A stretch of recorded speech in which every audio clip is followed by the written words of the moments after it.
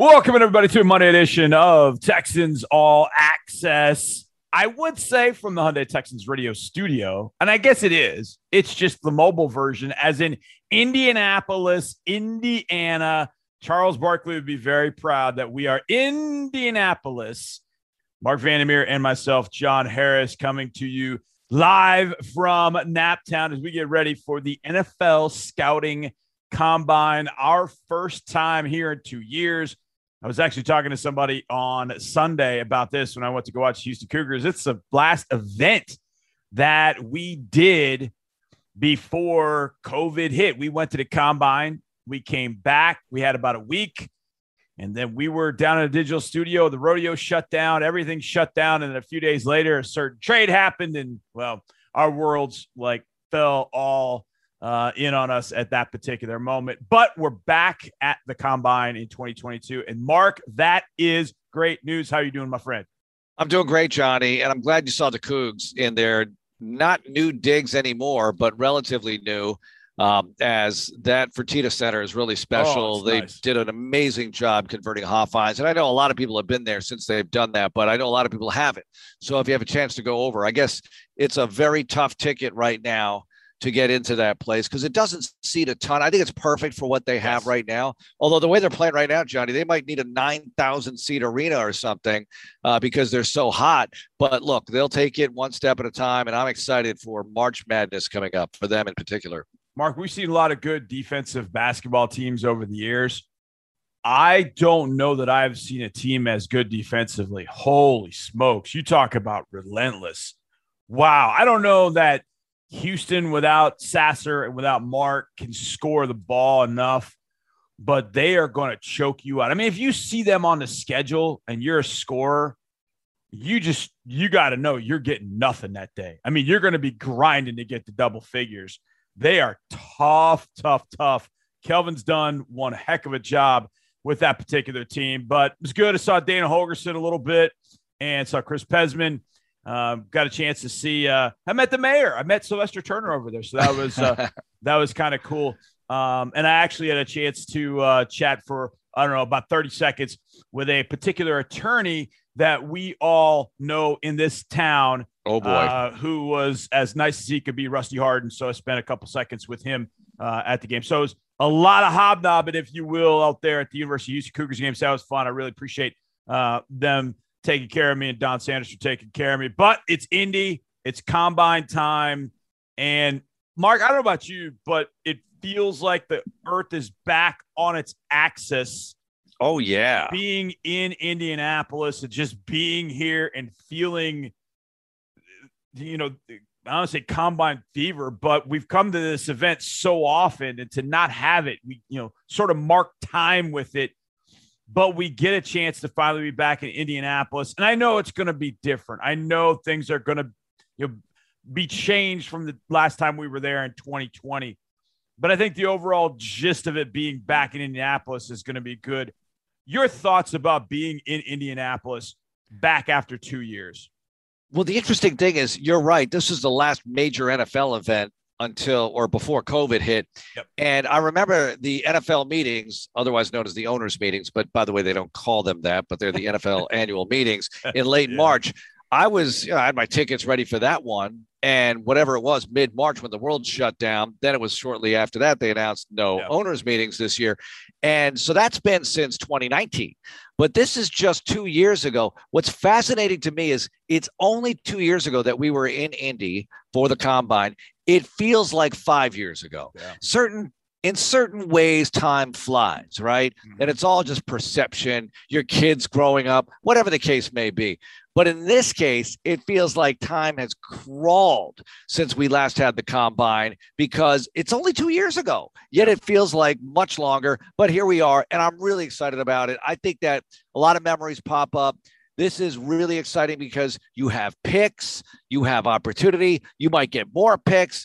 All of these guys in the upper echelon, right? The top prospects, the top guys in the Harris 100 and all the other ranking lists, all those guys are extremely relevant to the Texans. We don't know what they're going to do. We have no clue what they're going to do. We could try to guess, but we don't know. I don't know if Nick Caserio knows. We will catch up with him tomorrow, by the way. We'll have a Tuesday visit with Nick Caserio. We'll likely go live on social media platforms. We'll definitely have the whole visit on Texans All Access Tuesday night. Wednesday night, Lovie Smith will likely go live with him as well.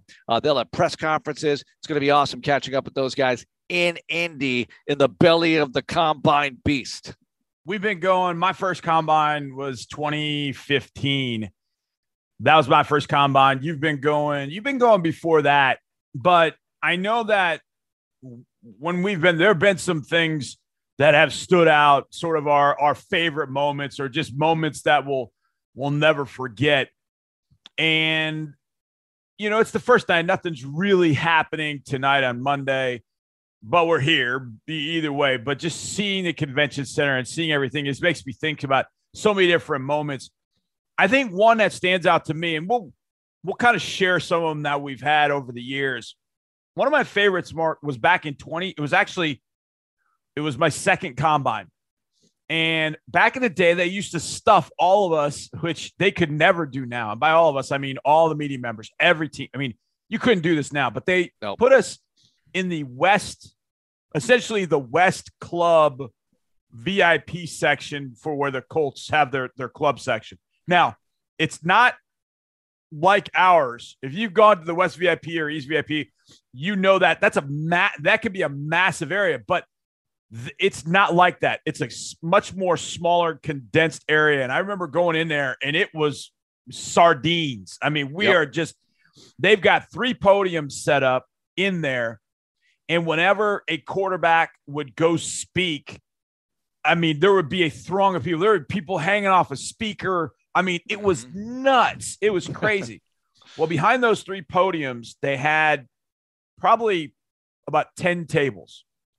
And if you weren't going to the podium to speak, then you went to those tables. Now, in the convention center, they have like 8 podiums, and then they've got about another 8 to 10 tables, kind of the same way that if you're not going to a podium, you still go to one of the tables, and you can have media members. You can have media members that can sit there with you. So it's 2016, and I'm going to different tables, and I'm listening to the guys speak, and I'm thinking about some of the guys that I'd like for the Texans to bring in. And then this media member starts asking players, and it happened at a few tables, what do you think you're going to run the 40 in? And some guys are throwing out, I'm going to run 4.2. I'm going to run the 4.3 range. I mean, guys are throwing out crazy numbers. I'm like, oh, okay, that'd be kind of fun if you did that. And they're just shooting the moon. I mean, there wasn't a guy that I remembered that said, oh, yeah, I'm going to run 4.2 and then ran 4.2. There was nobody that said, oh, I'm going to run 4.4 and then ran 4.4, with the exception of one guy. And it was the quietest guy in the entire building. And I was sitting just to his right. And that was former Texan Will Fuller. Ooh. And I'm sitting next to Will, and we got to know Will over the years. He didn't say a whole lot. He didn't want to say a whole lot. Combine interviews with the media, not something he really wanted to do. But that same media member had come around, and I saw him out of the corner of my eye, and I was like, okay, he's going to ask the question. So I'm curious to see what Will will say. And he said, what are you going to run the 40 in? And without missing a beat, Will goes 4.32.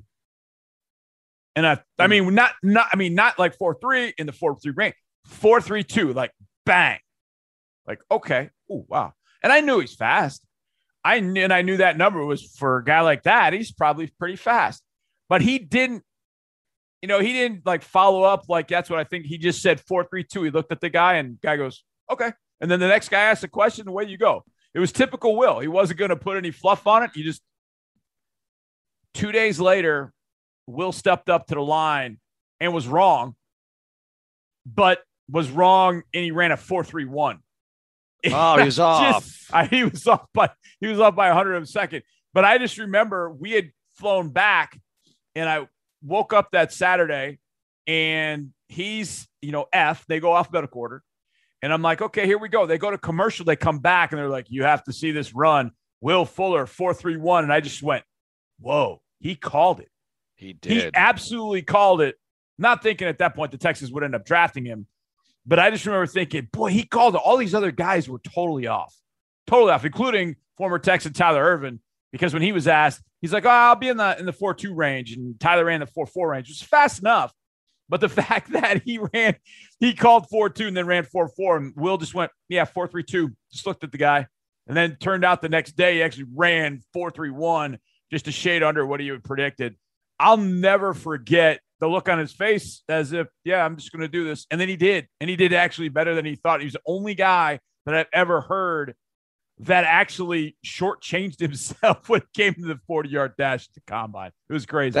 That's absolutely incredible. I want to ask you this, and I don't know if you know the answer now, but when guys get ready for the combine, how often do they actually run a full 40 or a series of 40s just to get ready for that event? Or are they just doing general speed training and not putting the clock on themselves much? I would imagine they do it at least once or something. Yeah. But are you going to make too big a deal out of this? If you run a lot of 40s, at top speed, aren't you risking hamstring injuries or whatever? Yeah, I mean, I'm with you. I think it's a lot of 10-yard, your get off, a lot of 10-yard sprints just to really get that part of it down, make sure that you're running with the proper form.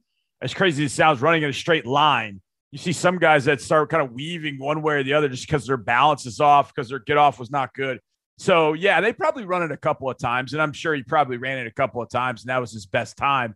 And he just rolled out, went and did it, ran 4.31, sort of like 6'2", 230-pound DK Metcalf did a few years later. Ran a 4.32 at that size. But that was one that stood out for me. How about for you? All right, so my second combine was our 2014 combine. That was your first. And obviously looking for a quarterback, right? You don't have full knowledge of who the Texans are going to get because there's no Ryan Fitzpatrick signed yet. Free agency hasn't started yet. They need a quarterback. Matt Schaub's not coming back. He was still on the roster, but he's not coming back. So what are they going to do? And the quarterbacks were of great interest. So Derek Carr, Teddy Bridgewater, Jimmy Garoppolo, Johnny Manziel, the list goes on and on. But I've told this before, and you mentioned where the combine used to be with the media stuff in that West Club of Lucas Oil Stadium area. And with Bridgewater, it was less formal then. And it wasn't as informal as the days. I remember when we were in a hotel and we would have to wait in the lobby and wait for the GMs to come out, and we'd talk to 3 people. 4 reporters were there. I mean, McClain was there at the very start of the whole thing, right? Yeah. I mean, we were there as it evolved, of course, but it's evolved since then. But at this point, Bridgewater would have to take a walk back to the elevator, and often with an escort, but sometimes it was a somewhat intern type of escort, right? Yeah. Very often Gil Brandt would bring the players up, but when they would walk back, because there was a backlog, they would walk back with some sort of escort, right?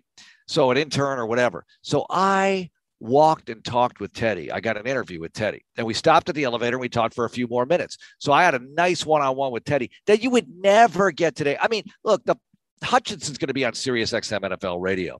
Texans radio, as highly regarded as we are, they're not going to bring us Hutchinson and people like that. It's not happening because then everybody would want them. And it's too much. It's too much. They're just going to do the media briefings. But that and Derek Carr, because Derek Carr actually sat down at the table, at our table. He's like, I was like, hey, can you join us for a few minutes? He's like, yeah, sure. Whatever. Mark, sure. Because I knew him as a kid. So I'll never forget those moments, particularly Derek, of course. I got to find that interview, by the way, and maybe we'll run it later this week. Yes. Thursday, or pieces of it, because we don't want to hear the whole thing. It's just me gushing about Derek as a 6th grader after practice. It's always, the quarterbacks when you see him at the podium, and I'm trying to remember what year it was where there was a handful. What was the DeShone Kizer year? Was that 20? Was that 20? Was that 17? 17. I think it was 20. Was that the year? Yeah, I think it was 2017. And I said that he won the press conference. Yes. Yes. Listen, yes. I don't. But hey, to be fair, I said I don't know if he's going to be any good, but he won the press conference. That's what I said about Kizer. I didn't know if he was going to be any good at all, but I felt like he did the best job up there of the guys I heard because I didn't hear everybody. Yeah, but.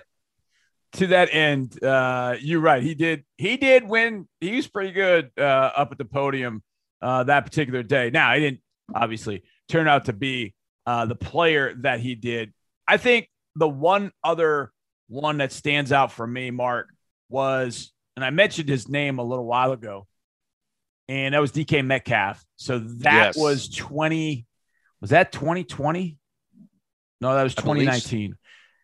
It was 2019. It was 2019. Yeah, it was 2019 because A.J. Brown came out the same year.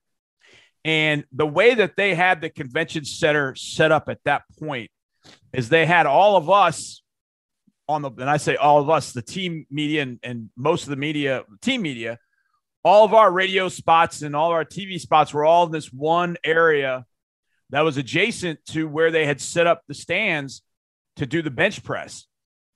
And so we could walk over, not even 25, 30 yards away, and we could go watch the bench press. And I remember the receivers were going in the order that they had gone in. I think the receivers were working out first. So I think it's typically the same. Now they might do things a little differently now because I think they're doing bench press and the workouts on the same day. But either way, they were doing the bench press that day. And they always give the player the mic. And the player says, DK Metcalf, Ole Miss. Hand the mic back. And then they work out. And some guys will stand up there and they go, John Harris, Brown University, I'll lift at my pro day. And it's always funny to watch the scouts just kind of scoff or, oh, man, what's he doing?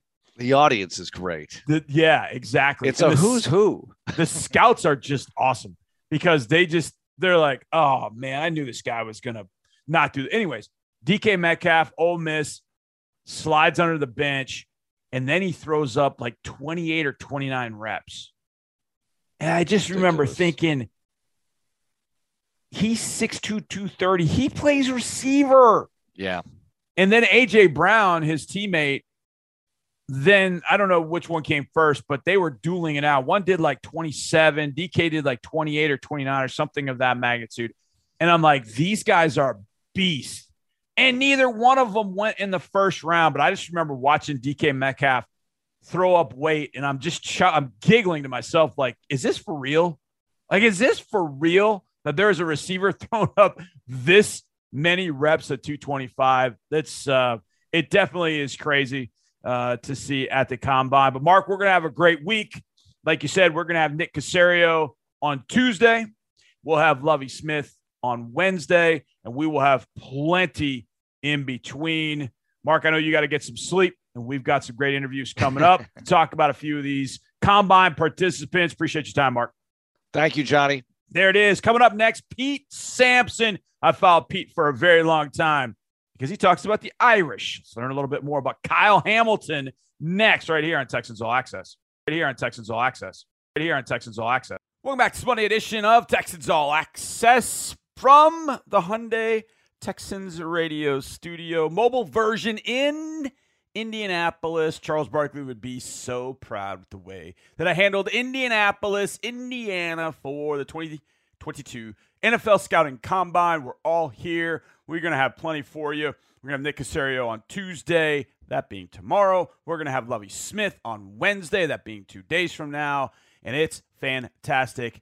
And I'm your host for this evening, John Harris, football analyst, sideline reporter. It's time to hear from a guy that we've been talking to for a long time. I say my first radio co-host was Sean Pendergast, who you hear in the mornings on the Sports Radio 610. He is a Domer, i.e. a Notre Dame grad.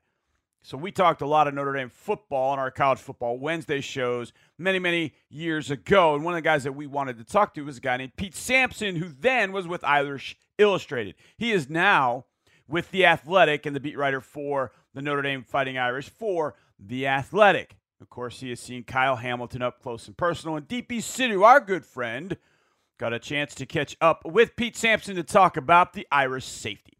The 2022 Top NFL Draft Prospects Series continues. Who might the Texans draft this year? Could it be safety Kyle Hamilton out of Notre Dame?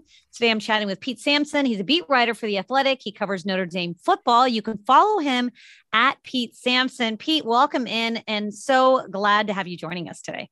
It's good to be with you. I'm fascinated to sort of see how Kyle Hamilton could go in the draft, because I think you don't find a lot of top 5 picks at that position, but his talent warrants that kind of consideration. Yeah, there have not been a lot of safeties that go at the top of draft boards, especially like in recent years. But Hamilton has been projected to go as high as number 3, even to the Texans by a lot of these mock drafts recently. What sort of an impact can a guy like Hamilton make immediately in the NFL when he goes that high? I think he almost allows you to play 11 and a half on 11 defensively. And this is something that I think Hamilton's potential has yet to be unlocked. It's like, this is a weird thing to start on, but like the hash marks are so much closer in the NFL than they are in college. Whereas in college, like if the ball's over to the right hash and you're playing the left hash as a safety, like that's hard to cover that much ground. He did it in college, but with the ball being so much more central in the NFL, I actually think his impact will be enhanced at the next level because he's going to be able to sort of be a middle field safety central to the ball and, get somebody who can play like kind of a single high if you want to. He was just, he was an eraser at Notre Dame. He took away so much stuff. If there was a bust in coverage, his interception at Florida State, the second one he had there where he ran about 35 yards while the ball was in the air, which is completely ridiculous. And I think that's the kind of stuff he can do at the next level, even more than he did at Notre Dame, just of the way the field is formatted. I feel like in reading about him, I read so much about his versatility and all the different types of receivers he can cover, and he can line up close to the line of scrimmage. He can play back deep. I mean, tell us a little bit about his versatility and what you saw from him in your time covering him. Yeah, it's interesting because like I never felt like we got to see like the full Kyle Hamilton experience at Notre Dame, other than maybe just a few games this season before he had the knee injury that knocked him out. But they would use him in the box, like if they were playing a run heavy or an option team that they line up in a 4-4, they'd roll him down. When they played USC a couple of years ago, that was the USC team with Michael Pittman and Amon-Ra St. Brown, Tyler Vaughns. They lined up as like a deep field safety, like 20 yards off the line of scrimmage, and basically don't let anybody get deeper than you. So he can give you everything. When they played Stanford, their best player in the pass game was a tight end. I think Colby Parkinson. So they line him up one-on-one on him. So they've sort of asked him to do everything, and he's done it. So it's you can make him whatever you want to make him at the next level. And that I think is going to be fascinating to see wherever he goes. How do you maximize a guy like this? When you first started covering him, I mean, is it surprising now to see that he's projected to go as high as he is and that he might be the top safety taken? Is it surprising considering where he was when he first entered Notre Dame and you saw him first play? Or did you sort of see it, the writing on the wall for him? You felt like it could happen just because like he's huge. When you see him at the combine, you'll be like, you're only 6'4", like you're with the wingspan. I mean, he looks like he's 6'6". And then his first practice at Notre Dame, he had 3 interceptions, and you're like, okay, what's up with this kid? So you knew there was like the extra stuff there. To say that you thought he was going to be a top 5 pick when there hasn't been one, and I don't know if you go back to Sean Taylor or Jamal Adams or how far you have to go back, but that would be a reach. But there was no doubt from his first practice, like, all right, this is what a first round pick looks like. He just needs 3 years to get there. And lo and behold, here we are. But he always knew he was going to be a high end NFL guy. All right. Speaking of interceptions, Lovie Smith in this defense, he really emphasizes takeaways. 11 different players had an interception last year. And it seems like Hamilton's done pretty well for himself in that department. So what can you tell us about his ball hawking skills and facing opposing quarterbacks? He's excellent. He had 2 picks in the opening game at Florida State this year. The second one was just ridiculous. It was like right when it happened, you're like, okay, well, that's going to be on his draft highlight reel that we see 2,000 times in the spring. He can cover so much ground, really good ball skills, not somebody who I think is going, he's not just going up to make a play on the ball. He's going up to take it away. So he's around the ball. That's another thing. Like his first snap in Notre Dame Stadium was a pick 6. Wow. That was the second game of his career. And it wasn't like he made an amazing play. It was a ball got deflected from a defensive end and it came right to him. But like at some point you're like, wait a minute, why does the ball always seem to come right to you? He's just in the right place at the right time, in addition to being a great athlete. So if you want a versatile safety who ups your turnover rate, like this is the guy. I think he's got real special ability in those regards. Well, sign me up for that. That all sounds all fine and dandy for us. How about for you? You've covered him. What is there a particular moment or a memorable game that really stands out to you in his career? Certainly the Florida State game this year was unique. You know, his first game in Notre Dame Stadium when he had the pick six out of the gate. You know, this doesn't really apply to the NFL, but his games against Navy were really remarkable because Navy is the ultimate scheme over talent team, and they just couldn't get a blocker on him. They couldn't get a hat to him because he was too fast and too explosive. So he was just really fun to watch week in and week out. It would be hard to pick one, but certainly the moment that stands with you the most is his second interception at Florida State, where he covers 3/4 of the field horizontally with the ball in the air. And you see the reaction of Florida State quarterback Jordan Travis. He's just like, what the heck was that? Like, there's no way I could have seen him coming because he was out of my field of vision when I released the football. So, yeah, there's been a lot of just freaky plays like that where you're just like, God, this kid really is sort of built differently than any other safety that I've seen. What about adversity? I mean, he's obviously been very talented from the get-go, but have you seen him go through adversity and how did he handle that? How did he come out of it on the other end? He had an ankle injury his sophomore year, missed a game, came back, then had sort of a foot surgery, which didn't really hold him back. You know, the biggest adversity he had was the knee injury he suffered against USC midseason. You know, he trained to come back. I think if Notre Dame had played in the college football playoff, he definitely would have played when they dropped down to the Fiesta Bowl. He's like, you know, this isn't the risk versus reward is not there. So that's probably the biggest adversity he's had athletically. And I think sort of how he comes back to that, we'll see at the combine. I fully expect that he will be sort of one of those guys who puts up numbers that creates buzz beyond the highlights. So he has not had a whole lot of adversity to overcome in his career. I mean, he grew up in a household where his dad played in the NBA for a couple of years, trained NBA athletes. His mom was around the Atlanta Falcons with her profession, I believe in real estate. So he sort of grew up around pro athletes. So like the fact that this is happening is not going to awe him. And I think that is a bonus for whoever takes him. He's not going to get to the NFL and be like, oh my God, like I'm around pro athletes. Like I have all this money. Like what am I going to do with it? Like he is a really measured guy who I think sort of thinks very big picture. I think you even saw that with some of his name, image, and likeness dealings last year. Very thoughtful about it. And I think very measured, very deliberate about it. You know, wasn't going to just take every deal to make a quick buck, sort of sees himself as a brand. And he sort of executed some business deals, whether it be memorabilia or merch that sort of fit with his brand. So I think whoever drafts him is getting you're getting a great athlete, but you're also getting a really mature individual, you know, who's I think very certain of himself and where he needs to go as a player, where he needs to go as a business. I think those are positives for whoever picks him up. All right. Along those lines, what's he like personality wise? I know you've spent a lot of time with him, his family, gotten to know him really well. What's he like off the field? What's he into? You know, he is, he's not into like any crazy stuff. I mean, he's like a video game kid, likes hanging out. But I think the thing that really strikes you is like, he's a very mature 21, 22-year-old kid.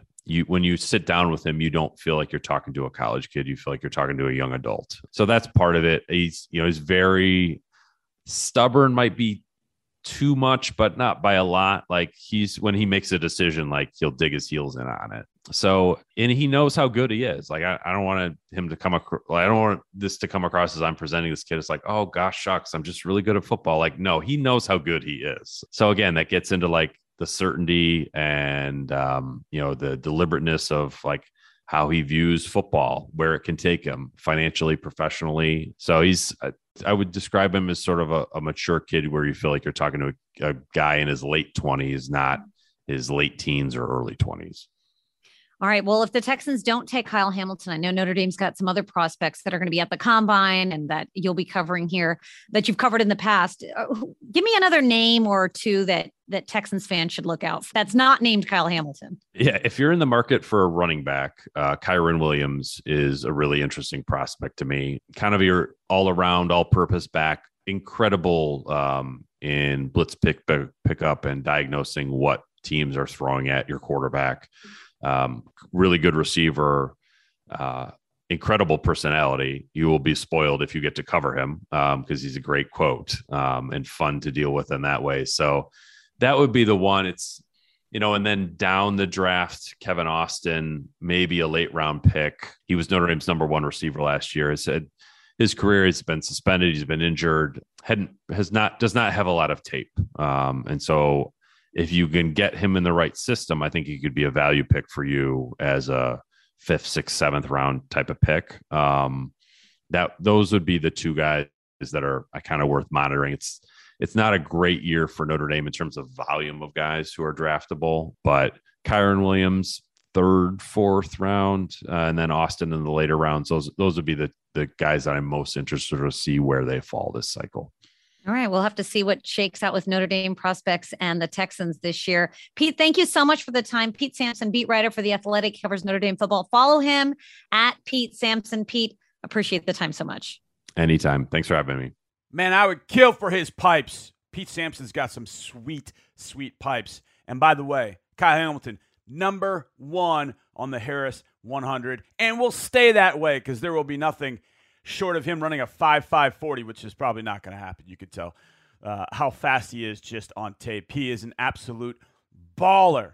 And DP City had a chance to learn more about him with Pete Sampson, beat writer for the Irish for The Athletic. Charlie Potter knows all there is to know about Alabama football. So let's learn a little bit more about Evan Neal from Charlie Potter next, right here on Texans All Access. It's our final segment of this Monday edition of Texans All Access from Indianapolis, Indiana, as we get ready for full-on proceedings tomorrow here for the 2022 NFL Scouting Combine. Cannot wait. I'm your host this evening, John Harris, football analyst, sideline reporter. One guy that I am truly excited to see. There are certain things at a combine that I would say always impress me. Speed is always one, and size. When you see some guys, you're like, my gosh, that guy's big. I remember seeing Daniel Falele from Minnesota, the tackle at the Senior Bowl, and holy cow. Well, Evan Neal has that same sort of build, and he is an athlete. And he is the number 3 overall prospect in the Harris 100. And Charlie Potter from Bama Online knows all about Evan Neal. And DP City caught up with Charlie to learn more about the hulking tackle from Alabama. The Texans have had a lot of moving pieces on the O-line, and Neal has moved around, it seems like, quite a bit himself. He's made starts at left guard, left tackle, right tackle in his 3 seasons. Well, you've sort of watched him over these past 3 years. Where do you think his best fit will be as he enters the NFL? Yeah, I mean, you're right. He has, I think, 30 games of experience. He only missed 1, and that was due to, I think, illness a couple of years ago. And so, he's been a guy that's been a fixture on Alabama's offensive line, but it's been at different spots. He has double-digit starts at 3 different positions. He started his career at left guard, started 13 games there in 2019.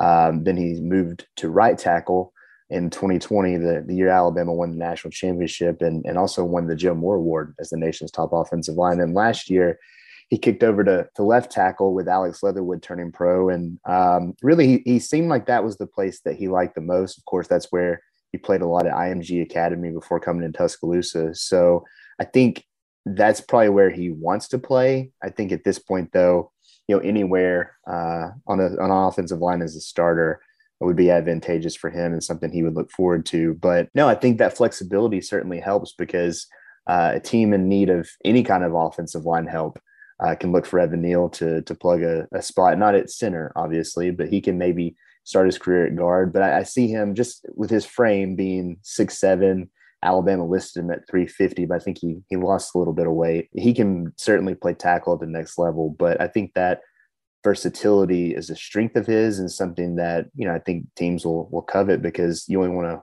carry so many offensive linemen. And the fact that he can play multiple roles and wear multiple hats, I think is something that will certainly help him at the next level. Yeah. And, it's not that often that offensive linemen garner a lot of honors. You mentioned some awards that he'd gotten, but Neal, it seems that he received some Offensive Player of the Week honors multiple times from the Alabama coaching staff. So entering the NFL, what do you think is his biggest asset? What does he bring as an offensive lineman? Yeah, I mean, you're right. Alabama coaching staff didn't hand out a lot of Player of the Week awards to offensive linemen this year. It was kind of a down year given that they won the Joe Moore Award last year as a unit.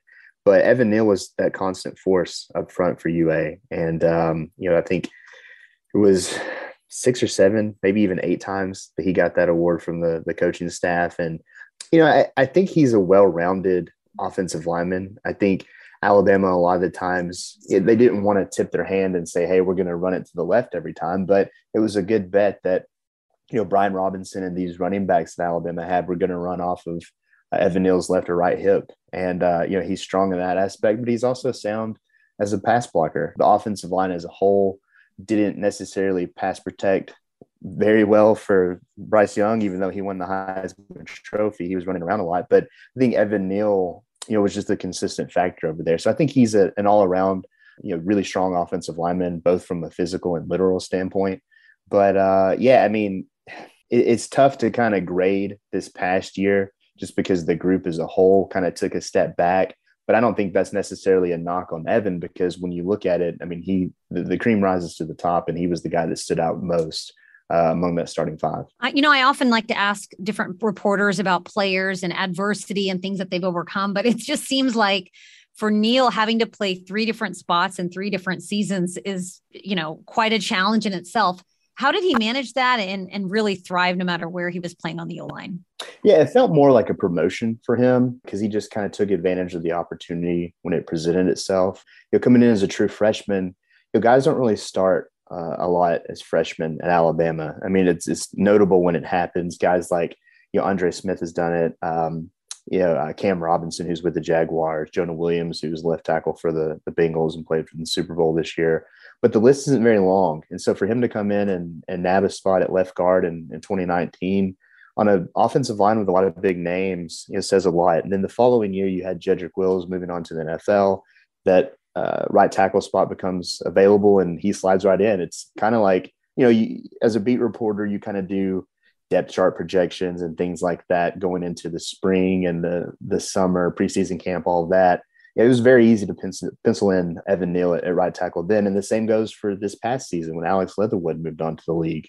You had an opening at left tackle. You wanted to protect Bryce Young's blind spot going into his first year as a starter, and you moved that big body of Evan Neal's over there, and he does a really good job in that regard. So it's difficult to make that transition for any player just moving from a different spot year to year. But I think it was more so, like I said, a promotion for him where he started where there was an opening, and then each time there was an opening where he felt more comfortable, he was able to step in and really do a seamless job in that regard. All right. What about for you? You've covered him in his 3 seasons there. What's been the most memorable matchup or game of his that you've covered? That's tough because, Evan's a guy that whenever he plays, you just don't really hear his name a lot. And as an offensive lineman, that's what you want to happen. So I don't have one that just sticks out more so than others. I do think, again, I feel like a broken record almost, but this year was big for him because the offensive line weakness is a weird word to use for a team like Alabama who played for a national championship, but on an offense that had a lot of explosive playmakers, they clearly had the Heisman Trophy winner. The offensive line at times was a weak link, but that wasn't the case for Evan. It was more the guys around him, and those were guys that were stepping into new roles and maybe some unfamiliar spots. So I think for him to be a guy that was a consensus All-American, was recognized by the coaches in the conference, by all the outlets that go into making up the consensus All-America teams, and then to be recognized by his teammates as a team captain, one of 4 on Alabama's team, I think says a lot about him and the way that he was kind of able to anchor that line and not only lead them on the field, but lead them off of it when they had some new guys stepping into new roles and things like that. So I think for him to be kind of that steady force in kind of a stormy season this past year, that stands out more than anything for me, just because, there weren't a lot of great games from an offensive line standpoint as a whole, but Evan, that's not really his fault. It wasn't things that he was doing. He was the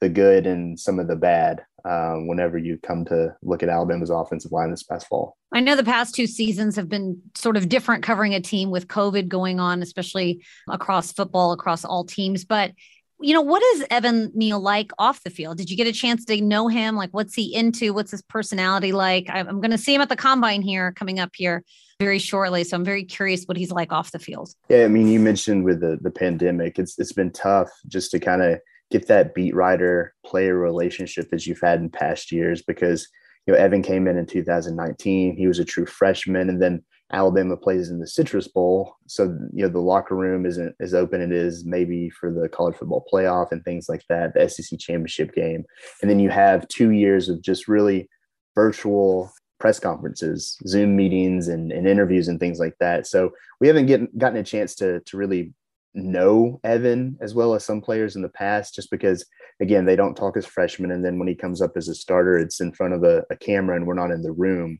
But everything I've gathered is he's just a guy that players like to be around. Again, he stepped into a leadership role this year, and he's probably a little more quiet, but he has a deep voice, and when he speaks, people listen. I think that's a reason why they voted him as a team captain this year. And he's never had been a guy where you have to cover things off the field, and that's kind of part of the job as a beat reporter when things happen from a news standpoint. Evan's never been that kind of guy. So he just seems like a player that goes about his business, and he has good character and personality and things like that. Nothing just completely overwhelming or boisterous or anything like that. But he seems like a guy that would fit in well in a pro locker room. He's kind of ready for that. I think he's kind of been a guy that's been all business since he came to Alabama, and that's a big part of coming from a place like IMG. So I think wherever he lands, he's going to be a guy that fits in well and is someone that doesn't take long to acclimate to the lifestyle of a pro athlete. Boy, Charlie hits on a big one right there. If you've got the athleticism, you've got the desire, you've got the want to, and you can avoid those pratfalls, being a professional, you'll be around the league for a long time and have a long, illustrious, productive career. I think Alabama players sort of get the feel of that when they're at Alabama. They are rock stars down there in the state. So Evan's had a little bit of it. The NFL, you throw in a ton of money and responsibility and pressure, if you will, of being an NFL player. It ramps up a little bit, but hopefully Evan Neal is the guy that can handle it. We'll see if he ends up being a Texan come April. Big thanks to Charlie Potter, to Pete Sampson, of course, DP Sidhu and Mark Vandermeer. To all of you for listening. We will see you tomorrow, where we will have Nick Caserio right here at the Combine in Indianapolis. Appreciate you guys listening. We'll see you on Tuesday. And as always, go Texans.